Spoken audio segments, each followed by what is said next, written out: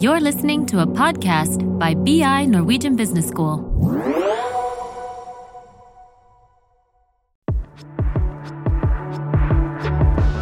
Welcome to Creativity Matters, podcast on creativity and innovation. From managers to engineers, journalists to chefs, everyone is talking about creativity and innovation. But are they really crucial? Can we manage them? This podcast talks about how creativity matters. My name is Federica De Molli. I'm Associate Professor at the Department of Leadership and Organizational Behavior at BI Norwegian Business School. And I have the pleasure to take you to this journey towards the exploration of creativity. Today, I have the pleasure of having with me Mauro Porcini, who is Senior Vice President and Chief Design Officer at PepsiCo, which is the largest food and beverage company in North America, with brands available in over 200 countries and over 300,000 employees worldwide. At PepsiCo, Mauro is leading a new approach to innovation by design that has an impact on companies' different products and brands. Since he joined PepsiCo in 2012, Mauro has been recognized with more than 1,500 design and innovation awards, and also with many other professional awards such as Fortune 40 Under 30, 50 Most Influential Designer in USA, Most Creative People in Business, and was also listed by GQ as one of the 30 Best Dressed Men in 2015. Among all these activities, I don't really know how he can find the time to do also this, but he has also managed to written some books. His first publication is in Italian and has been published in 2021. The title is L'età dell'eccellenza, which I have here in front of me and was a very interesting reading. And soon, in October 2022, he will publish his first book in English titled The Human Side of Innovation. Welcome, Mauro, and thank you very much for joining us today. Thank you for having me. It's a pleasure. So I could go on forever reading your works and achievement, honestly, but I would like to ask you to tell your story. Well, I could go on forever telling my story, but the short version is I'm a designer, I'm Italian, I come from a family that puts the human arts, from literature to architecture, art at the center of everything. So that's how I grew up. My father was an architect and an artist, is an architect and an artist. My mom, she worked in finance, but she's been writing poems all her life and still today, every day. And so this is the culture I grew up with.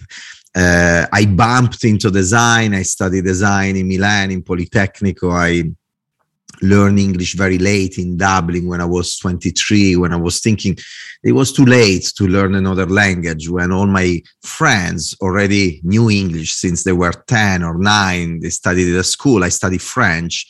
But I decided to get out of my comfort zone, leave everything, go to Dublin, study at the National College of Art and Design in a language that I didn't know, to learn that language too. And that's why today I'm speaking English to you and I work in a big American corporation, because I decided to take the leap of faith and get out of my comfort zone. I started to work in tech in Philips Design in Milan. And then I created my own agency with a famous Italian show business producer and celebrity, Claudio Cecchetto, for 3 years, exploring the lands of digital, the beginning of internet. It was the end of the 90s and the beginning of 2000, so very early on. And then I joined a big tech company, 3M, the company from Minnesota, inventors of Post-it and Scotch, but in reality, they own and develop so many technologies that we interact with every day in so many different fields, from aerospace to healthcare to cleaning tools to architecture and many other fields.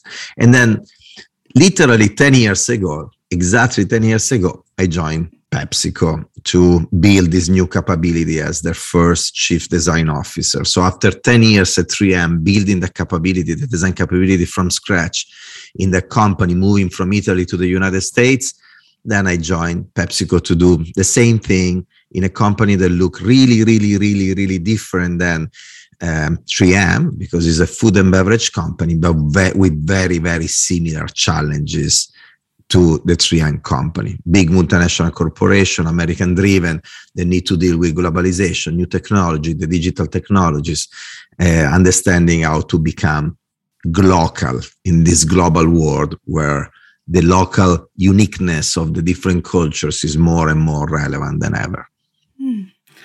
And what is exactly your work today? I mean, how is your daily? Tell us one of your days. I can imagine there will be, of course, one different from the other. But tell us. You know, it's a question that I receive often, and it's so difficult to answer because I don't have a daily routine. I don't have a day that is the same than the other. And I got so addicted to this that I don't know how my life would be if I had a daily routine and doing every day the same thing. But essentially, in terms of responsibilities and activities connected to these responsibilities, my role brings me to, first of all, talk with the top of the company and the different layers of the company to define the strategy of the company from short term to long term and over, all the way to the entire vision of the company, and how to leverage design thinking, human-centric innovation to prepare the company for the future and its application to today, tomorrow, and the real future. So many conversations from CEO down. Then there are the projects associated to all of this. So many interactions with my leadership team spread all around the world. We have 15 different locations around the world, and really making sure that they are totally empowered, because if they were not, I would be just a bottleneck and I would slow down everybody. So they need to be empowered, but making sure that, everything is going in the right direction and addressing issues, opportunities when they arise. And so there is a lot of connection, a lot of human connection with my leadership team. And then we review projects, we discuss what we're doing, and they interact, therefore, with the rest of the organization. And then I spend a lot of time outside in the world to get in touch with people out there, with the users of our products, with the partners that we use in our daily projects, but mostly with the people that we don't partner with that could inspire me in some way or the other in anything we do every day.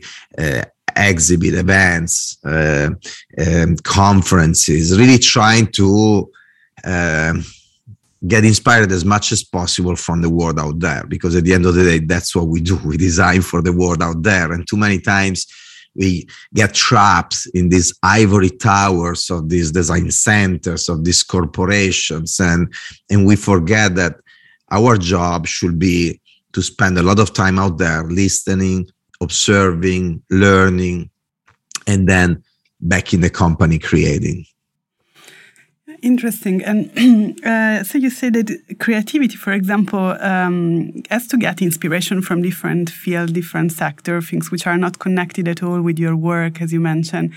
And then transferred also to your team members, to the people that work with you. But I also understand that creativity has to be somehow managed. It's not anarchy. So you said, for example, that you try to lead certain projects and be sure that they meet certain conditions. And so what's the relationship, according to you, between creativity and rules, or creativity and constraints in this case? Constraints are indispensable, because if you think about creativity, is really that ability to find solutions that eventually are unexpected because they were not created before within specific constraints, solutions to specific problems that you have, problems that are clear to the world. We have very clear problems in our society to solve, and sometimes problems that are totally unexpected, unarticulated opportunities. Therefore, we call them opportunities that people see where nobody else sees anything. And so the creativity needs somehow some form of constraint to be ignited. It needs also some form of framework, of field to play. And a metaphor that I often use is this, to play soccer and be Ronaldo or Maradona or whatever is your hero, depending on, when you were born eventually, you need a field. You need the lines that define the field. You need the goal. You need to play within the constraints of the pitch. And the same is for us. We need somehow frameworks to leverage the creative energy we have, to make sure that it's used in the proper way.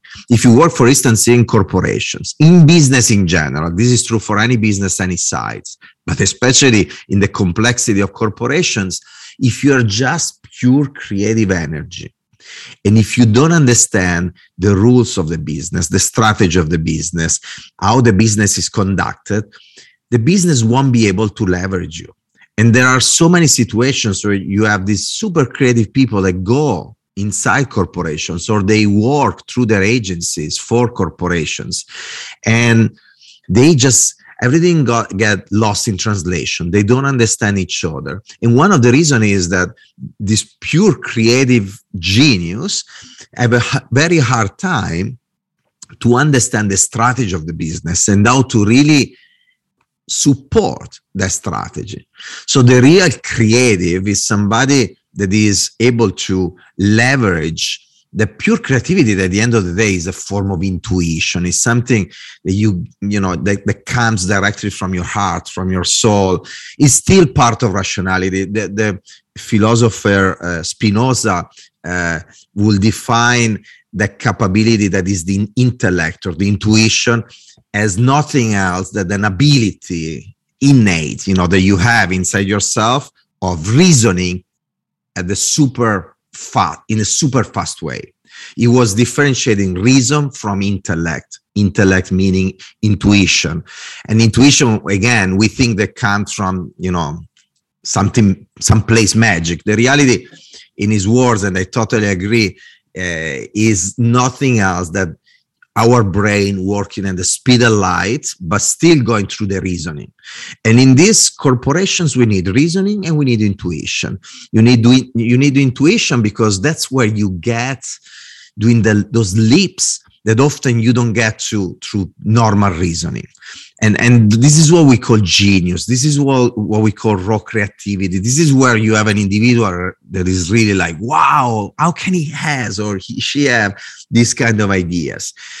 But then if you're not able to reason as well around that intuition, or in other words, translating it in something that makes sense for others, that makes sense for the business strategy, that help you storytelling that intuition in a relevant way for the different target audiences you have in front of you, the different stakeholders, the finance world that needs to invest in you, the R&D world that eventually needs to work with you and develop technologies to support that vision, the sales organization that need to sell that idea. If you're unable to use reasoning and discursive reasoning to storytell and explain what you're doing, then you're like a monad, Leibniz in this case. You are something, amazing. People are like, oh my God, this is amazing, but what do I do with it?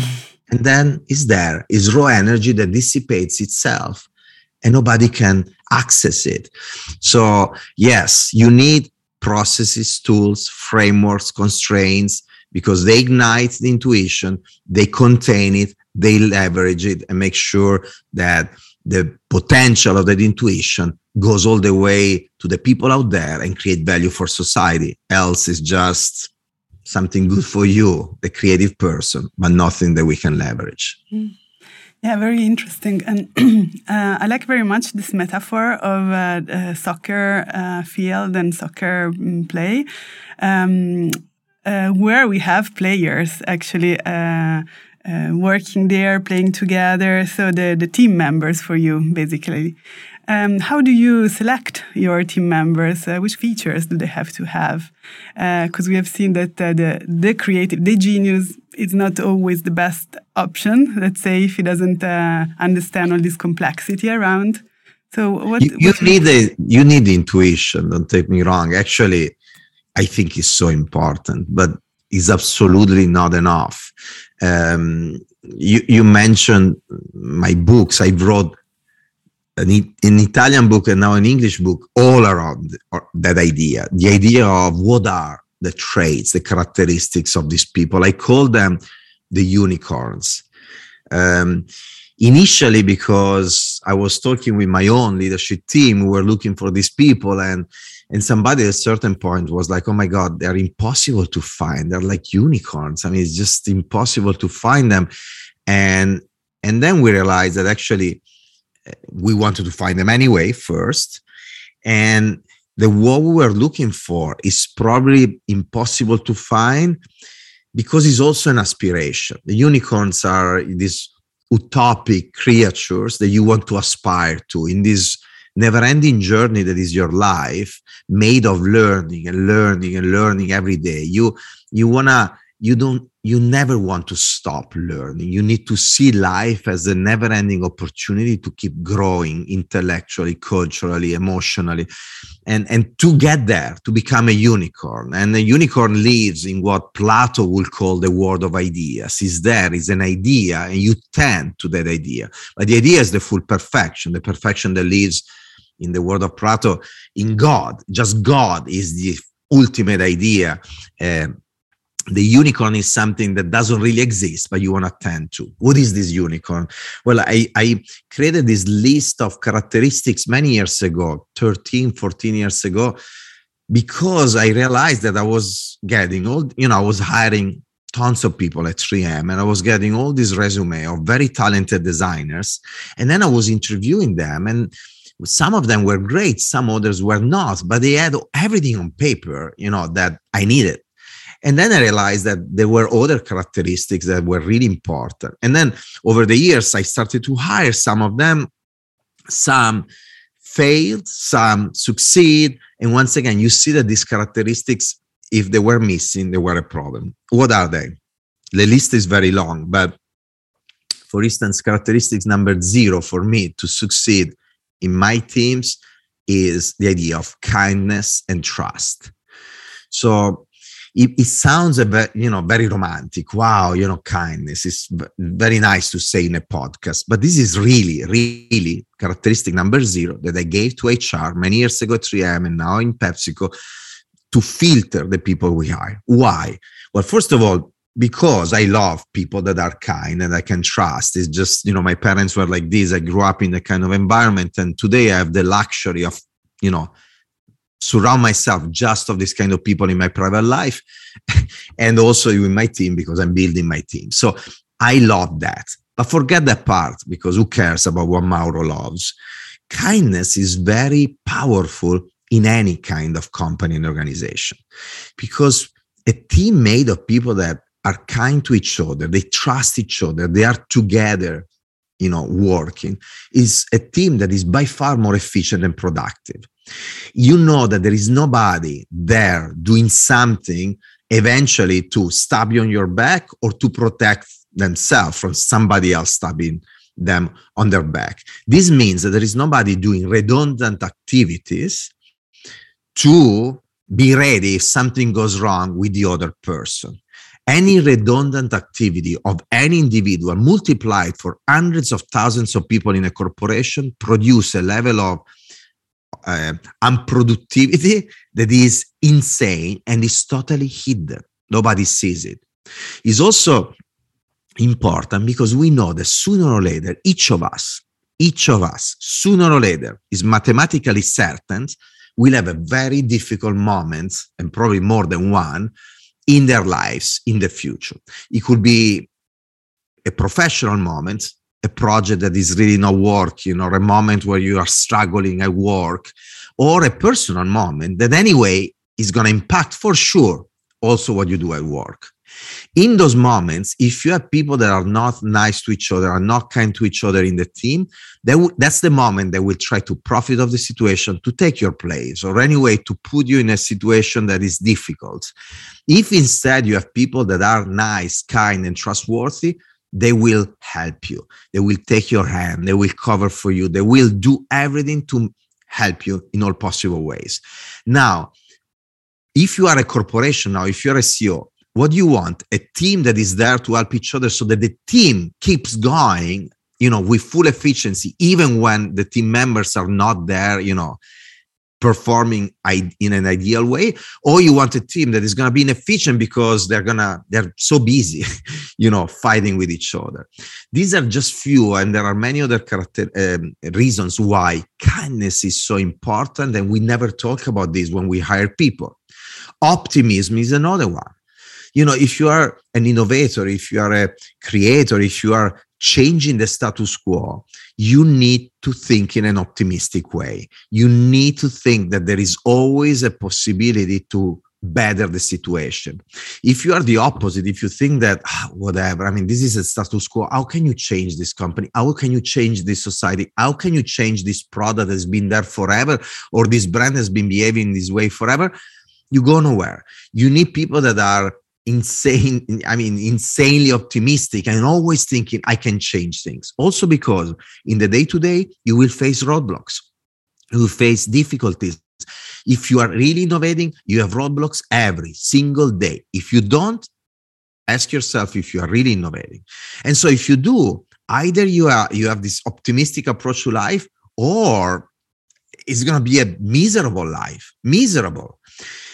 Curiosity. It's so important to be curious, because, often they tell me, how do you train your people, inspire them, how you expose them to trends and this and that? Well, obviously we have tons of things that we do, and, we have data to that we make available to people. We do consumer research. We do all kinds of things that every company does. But I do think that that's 5% of what you really can do by yourself. The 95% is all on you, is in your ability to be curious about everything. Curiosity brings you to explore the world, to, you do a business trip to really get out of the meeting room and explore the city you are in, to talk to people, get out of your comfort zone because you're talking to strangers. Eventually, and ideally, not just strangers, but people different than you. Curious people, usually they love diversity. They don't reject diversity. They don't fear diversity, because they see in diversity that opportunity to learn something that they don't know. They understand that these people are different than them. And it's both the more traditional categories of diversity, gender, racial diversity, and then religious, political, but then it's diversity of any kind. People that think really different than you, that wear, dress in a different way. And these people, instead of rejecting them, they embrace the dialogue with them. They want to understand why they think different. They want to understand if they're missing some point. Curiosity pushes you to, if you are a designer, to try to understand the world of finance, of business, of technology. If you are a industrial designer, to learn the world of fashion design and graphic design and all the other dimensions of the same discipline. If you are Italian, to understand more of the Chinese culture, the Spanish culture, the Canadian culture. That's curiosity is key. And for me, is one of the key criteria, not just when we hire, but when we grow our people in our own organizations.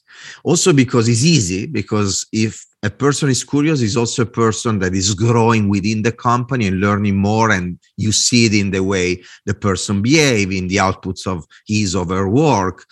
And respect is another one. And I could go on and on and on. But if we want to summarize these, and again, in the book, there is a long list. I don't remember how many there are, but like 25, something like this.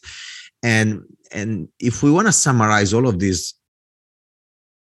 when we talk about the innovation mindset of people, often books and conferences and people and companies talk about the ability of somebody to think big and being very creative and have vision, but then also combine that with the ability to execute and make things happen. I mean, these are more expected characteristics from the innovation world. And yes, you know, in my list, there are also those. But how many times you heard an innovation leader, a CEO, an hiring manager saying, is this person kind? Is this person curious? Is this person an optimist? Is this person respectful? And so on and so forth. Humbleness is another big one. You know, self-confidence combined with humbleness that push you really to listen to people and learn and grow. And so this is what we need to ask ourselves. And while 20 years ago, 30 years ago, this was not necessary for a simple reason, because this big corporation especially had huge barrier to entry driven by the scale of production, distribution, and communication. Today, in a world where anybody can come up with an idea, get access to funding through Kickstarter.com or through the proliferation of funds hunting for the new idea, the cost of manufacturing is going down, driven by globalization and new technologies. You can go straight to the end users with your ideas through the e-commerce platform, and you can build your ecosystem of communication through social media. So all these areas were the areas where these big corporations were building barriers to entry through scale. Now, because those barriers are not as powerful as in the past, you are bombarded by new products. And everybody, the big and the small, are all competing for one thing: to create the most relevant solution for people, the most meaningful solution to the needs of and wants of people. And so unless you do it as a company, if you don't do it, somebody else will do it on your behalf. And so while in the past, all these corporations could afford to have people that eventually were not extraordinary in the way they were thinking and behaving and working together, because they could afford to have products and brands that were not extraordinary. You know, if my brand was not giving you what you wanted, you were stuck, because when you were going to Walmart or Carrefour, this is what you were finding. Today, you go online and you find the universe. So either my brand serve you for what you really need, or the new startup will do it on my behalf. And so you need better products. The Italian book is called The Age of Excellence. L'età dell'eccellenza is about the excellence that we need to create. And this excellence is all driven by these human beings, these people. So this company needs this kind of people today more than ever, more than in the past, because today you need to excel. In the past, you didn't need to. And there, you know, the English book is called The Human Side of Innovation, but the subtitle is People in Love with People. The human side of innovation, people in love with people. And in these three words, people in love with people, there is everything. The first people is the innovators I was talking about, and they have all these characteristics. Love summarizes everything. I explain, you know, briefly today. Love pushes you to be curious, to embrace others, to love diversity. I mean, you really want to do something amazing for the society, for the users, you know, creating your products through your ideas, through the platforms that this company give you. And the other people are the people you serve. People in love with people is the key formula of this new world we live in. Well, that's very inspiring. I never thought about kindness, for example, and positivity and curiosity linked with, at the end, productivity and business. Very, very inspiring. And in your book, you say, for example, that companies have to focus on meaning creation, so creating meaning for people again. This idea that the person is at the center of all the business, and a company has to serve people by creating meaning, making sense then for people. So we are not anymore selling products or like mediocrity, as you mentioned also in the book, but we are creating excellence and very important sense for people. I wanted to ask you if you can explain better what you mean by creating meaning for people, and how does this can be translated into a brand, for example, into a vision of a company? Yeah. Look, when we talk about meaning, it's very important to understand what drives us as human beings in everything we do every day. And first of all, I think one of the filters, we could talk about this in many different ways, but one of the filters that I think is very powerful and interesting is the Maslow pyramid of needs. For a simple reason, because Maslow was able to decodify what drives us towards survival and happiness, meaning that the pyramid is really about reaching our happiness. But obviously, first we need to survive to then reach our happiness. So if you look at that pyramid, you move from the bottom where we talk about survival, so the more physical needs that we have, safety and the physiological needs. And then you move up the ladder, up the pyramid, and you start to talk about communities and how you interact with others, self-expression, self-esteem, and something that transcends even yourself. So everything we do in our life, every single thing, and everything we do as communities, as governments, as states, everything can be reconnected in its root causes to the pyramid. So when we talk about meaning is understanding what are the needs and wants of people, what drives them every day, and creating solutions. Could be a product, could be a service, could be an experience, could be a brand, could be anything, to help individuals in general, a society, or specifically, if we think about hyper customization of products and brands and experiences, to help an individual achieving their needs. If we want to simplify the pyramid and identify a few key dimensions, you need to be clear about utilitarian needs that you're serving through your solution, whatever is the solution. The solution is a broad word to talk about product, brands, everything, experience, services.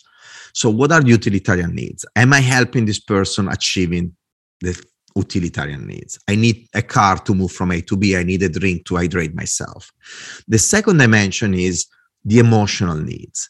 So is this person enjoying the use of this product in multiple dimensions, from the more emotional one, like is having fun using it, or is, for instance, we had data that show that the post-it notes, 3M had these pop-up notes, and then they had the normal notes. So the pop-up are the one that you pop, from a dispenser.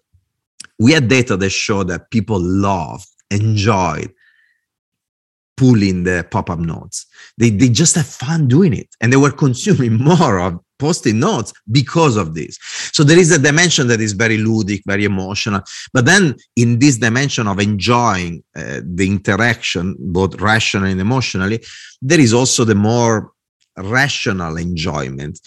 For instance, the product is user-friendly, is accessible, is ergonomic, But there is this second dimension of I'm enjoying the use, more rational and emotionally. And then there is the third dimension that is more obvious in certain categories and less in others. In luxury is very obvious. In cleaning tools for the house, probably not, but it's still present. That is the semiotic dimension. So this product, this brand, this experience is giving me the possibility to say something about myself to the rest of the world. This goes, if we go back to the Maslow pyramid, is you start to go up, is self-expression, is self-esteem, and goes all the way to eventually transcendence. I wear an expensive watch, I'm telling the world that I'm wealthy, or I'm trying to be wealthy. I wear a watch that with crazy colors, I'm telling the world that I belong to a community of creative people. Anything I do every single day, the products I carry with me could be a bottle of water of a brand versus another. Specific brands I wear on my, on my clothing, a tattoo, my haircut, the car I drive, the books I read, even the friends I have, the house, how I design my house, anything is telling a story about ourselves to the rest of the world. Even this is a need. Some industries understand this very well. In the luxury world, obviously, you have these luxury brands and people are very proud of wearing them for a variety of different reasons. In some other industries, it's less clear, but the reality is that the opportunity is there as well. I remember in 3M, we're having this safety equipment business, masks, respirators, helmets, eyewear, and it became very clear that these workers were using these devices also to show how professional they were, how tough they were, or how good they were at what they were doing. This is true in any category. In food and beverage, we're using this insight in so many different ways. You want to be proud of the brand you carry with you, and you want the brand to tell a story. Sometimes you're aware of it. Many times you're not even aware of it. It's totally intuitive. You don't realize it. In fact, if you ask people in consumer research, traditional consumer research, questions about the semiotic dimension, most of the time, either they are unaware, so they will tell you, I don't care. If you were asking the workers about the safety equipment, they will tell you, I don't care. But then they were choosing the ones that were communicating those kind of values. Sometimes they're not aware, as I said. Sometimes they're even embarrassed by that. So they will tell you the opposite of what they really feel. They want to look cool, but they're embarrassed by admitting that they want to look cool. So they will lie on purpose. So again, we go back to this ability to observe people. But meaning is all about this. It's about deeply understanding needs and wants of people and creating solutions that are really meaningful, that create value for them in all these different dimensions. The most powerful products, brands, services, and experiences are the ones that play in the three layers, in the three dimensions, in a very powerful way. And by the way, and I close, meaning is defined by the expert of the world of language, by the semiologist, as the connection between a sender, that send a message, a content, a receiver, a code that could be verbal or visual or acoustic, but there is a code to this message, a media, a platform that could be traditional media, television, now internet, but it could be the shape of a product. It could be anything that carry the message, a context that makes sense of what you're saying for your culture and background, and then noises, because you could say something and then a competitor arrives and say something that disrupts everything and the meaning of your message change. So when you think about meaning, the what is focusing on people's search for happiness through the Maslow pyramid or those three dimensions I mentioned. The how is managing all the ingredients of this equation. So understanding the nature of your brand, that is the sender, what you want to say to people, who are these people, analyze them, segment them, deeply understand their needs and wants, and then understand the value of code and media. An example that I make in the book is Obama. When Obama became president, he was the first president who using media in an unusual way, unusual media, Twitter. There was no president before using Twitter, and we have presidents in the past using television for the first time, the radio for the first time. So the media was changing the message because it was cool that a president will talk to people in Twitter. Just it will change the meaning of the message, no matter what you were saying. And the code, this black guy, young, cool, playing basketball, somebody you wanted to have as a friend, as a father, is relatable, but there is also the cool factor. Obama won his first election through code and media, even more than content. I remember asking my team in the United States, I already had a team in the US, but I was living in Italy, asking them, why are you so happy that Obama won? At the meeting the day after the elections, they spent all night partying and celebrating. And most of them had no clue of what the real program of Obama was. They didn't know the message. They were not aware of it in detail. He won through code and media for those people.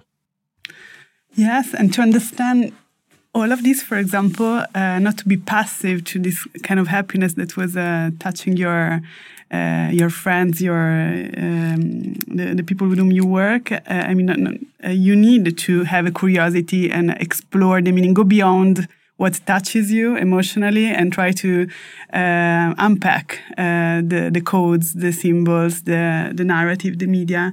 And now I understand why you mentioned curiosity as one of the main features. That yes. Coming back to the unicorns, I guess you met in your life, in your personal experience, many unicorns, many people that we might define very big innovators. You mentioned, for example, Richard Branson in the book, but I can imagine many others.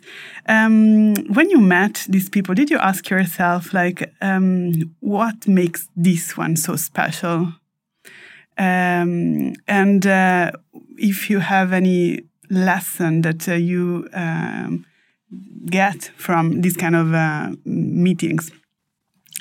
Look, I think there is one characteristic that I mentioned also at the beginning of this conversation, is that ability to always think that you need to keep growing, you need to keep learning, and you need to keep changing both yourself and what surrounds you.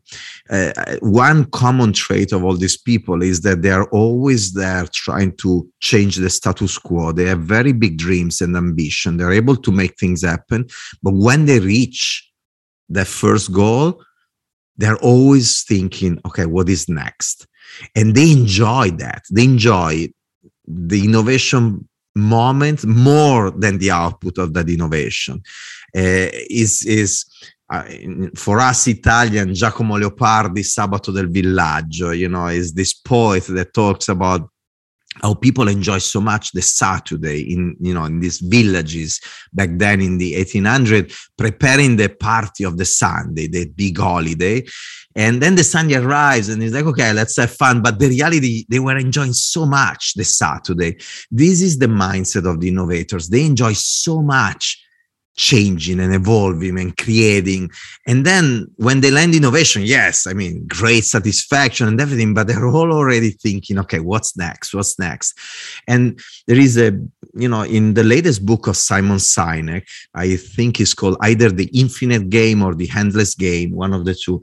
But Simon talks, that is, if you don't know Simon Sinek, read about Simon Sinek because he's really an interesting author and thinker, but he talks about the difference between these companies that really have this kind of mindset that is all about innovating in an endless way, in an infinite way. You have that kind of mindset versus the ones that have a goal, they achieve the goal, and then they start to extract value out of that goal that they achieved, the business that they created.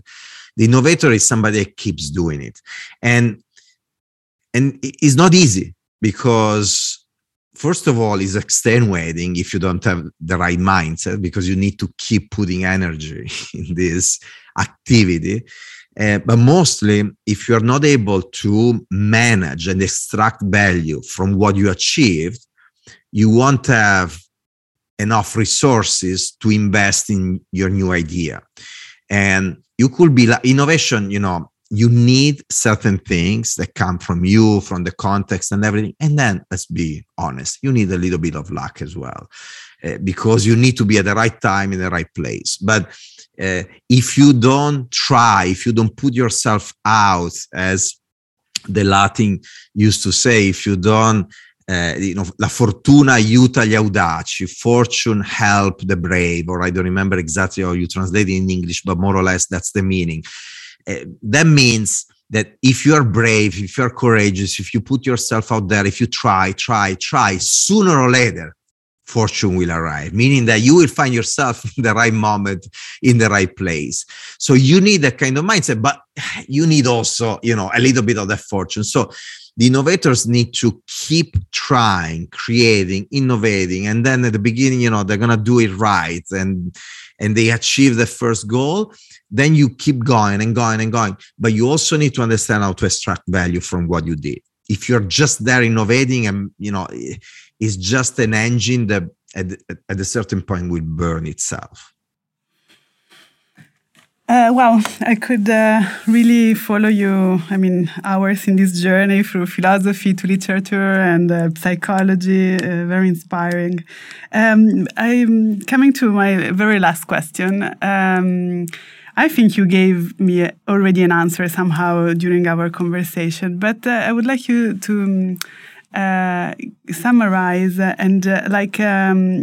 if you would say something to a young graduate who is just finishing his master and entering the world of work for the first time, which advice would you give?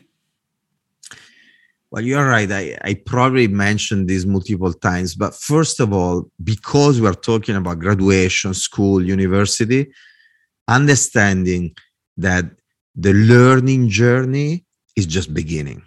If you think that you are done with learning and now you're going to apply what you learn, it's not going to work. It didn't work in the past too much, but now more than ever, because you need to keep reinventing yourself. Things are changing radically all the time. And so that kind of mindset is very, very important.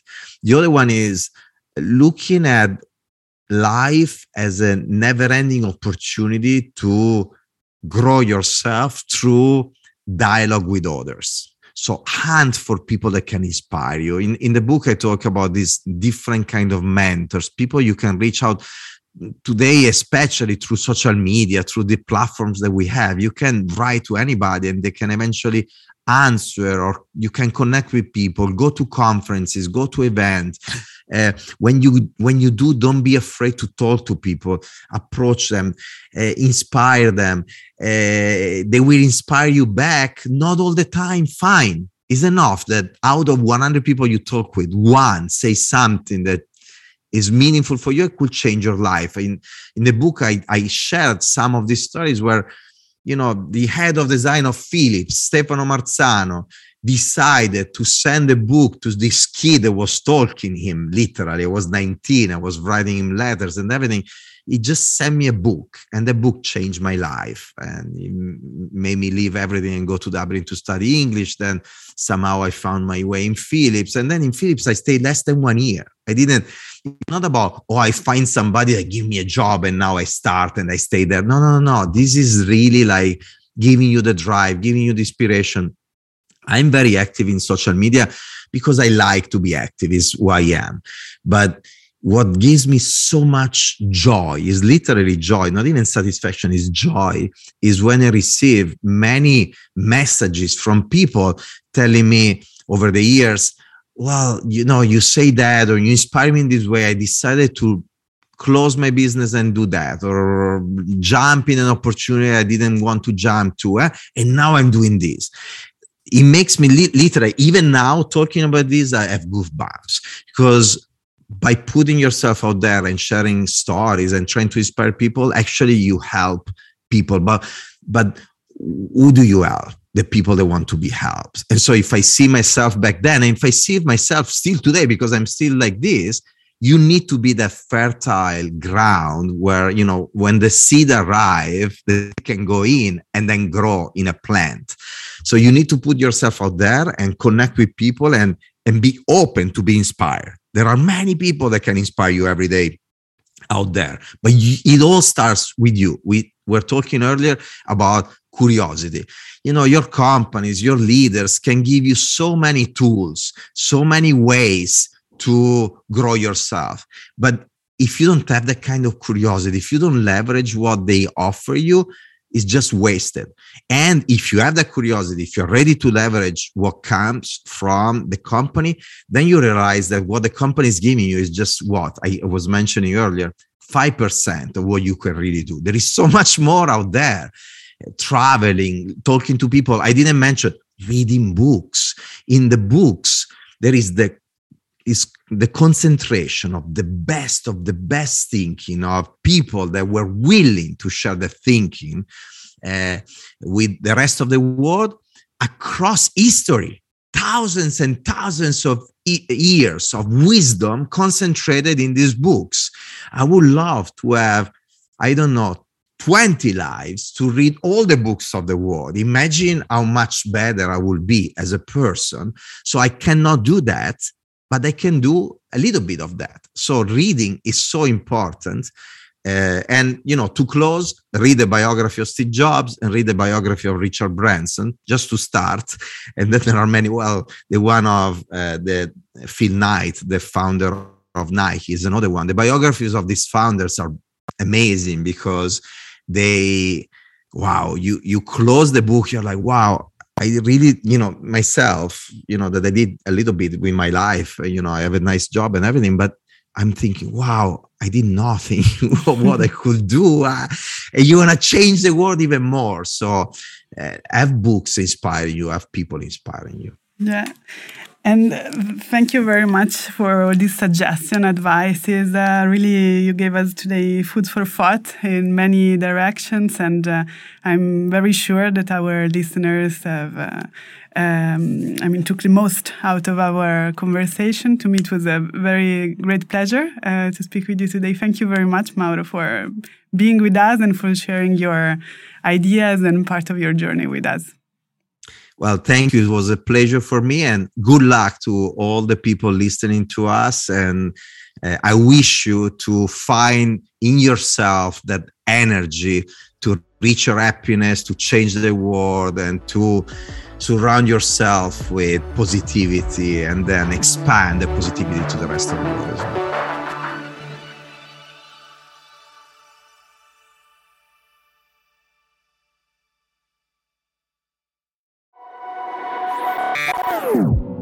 This is a BI production. Listen to more podcasts. Go to bi.no/podcasts.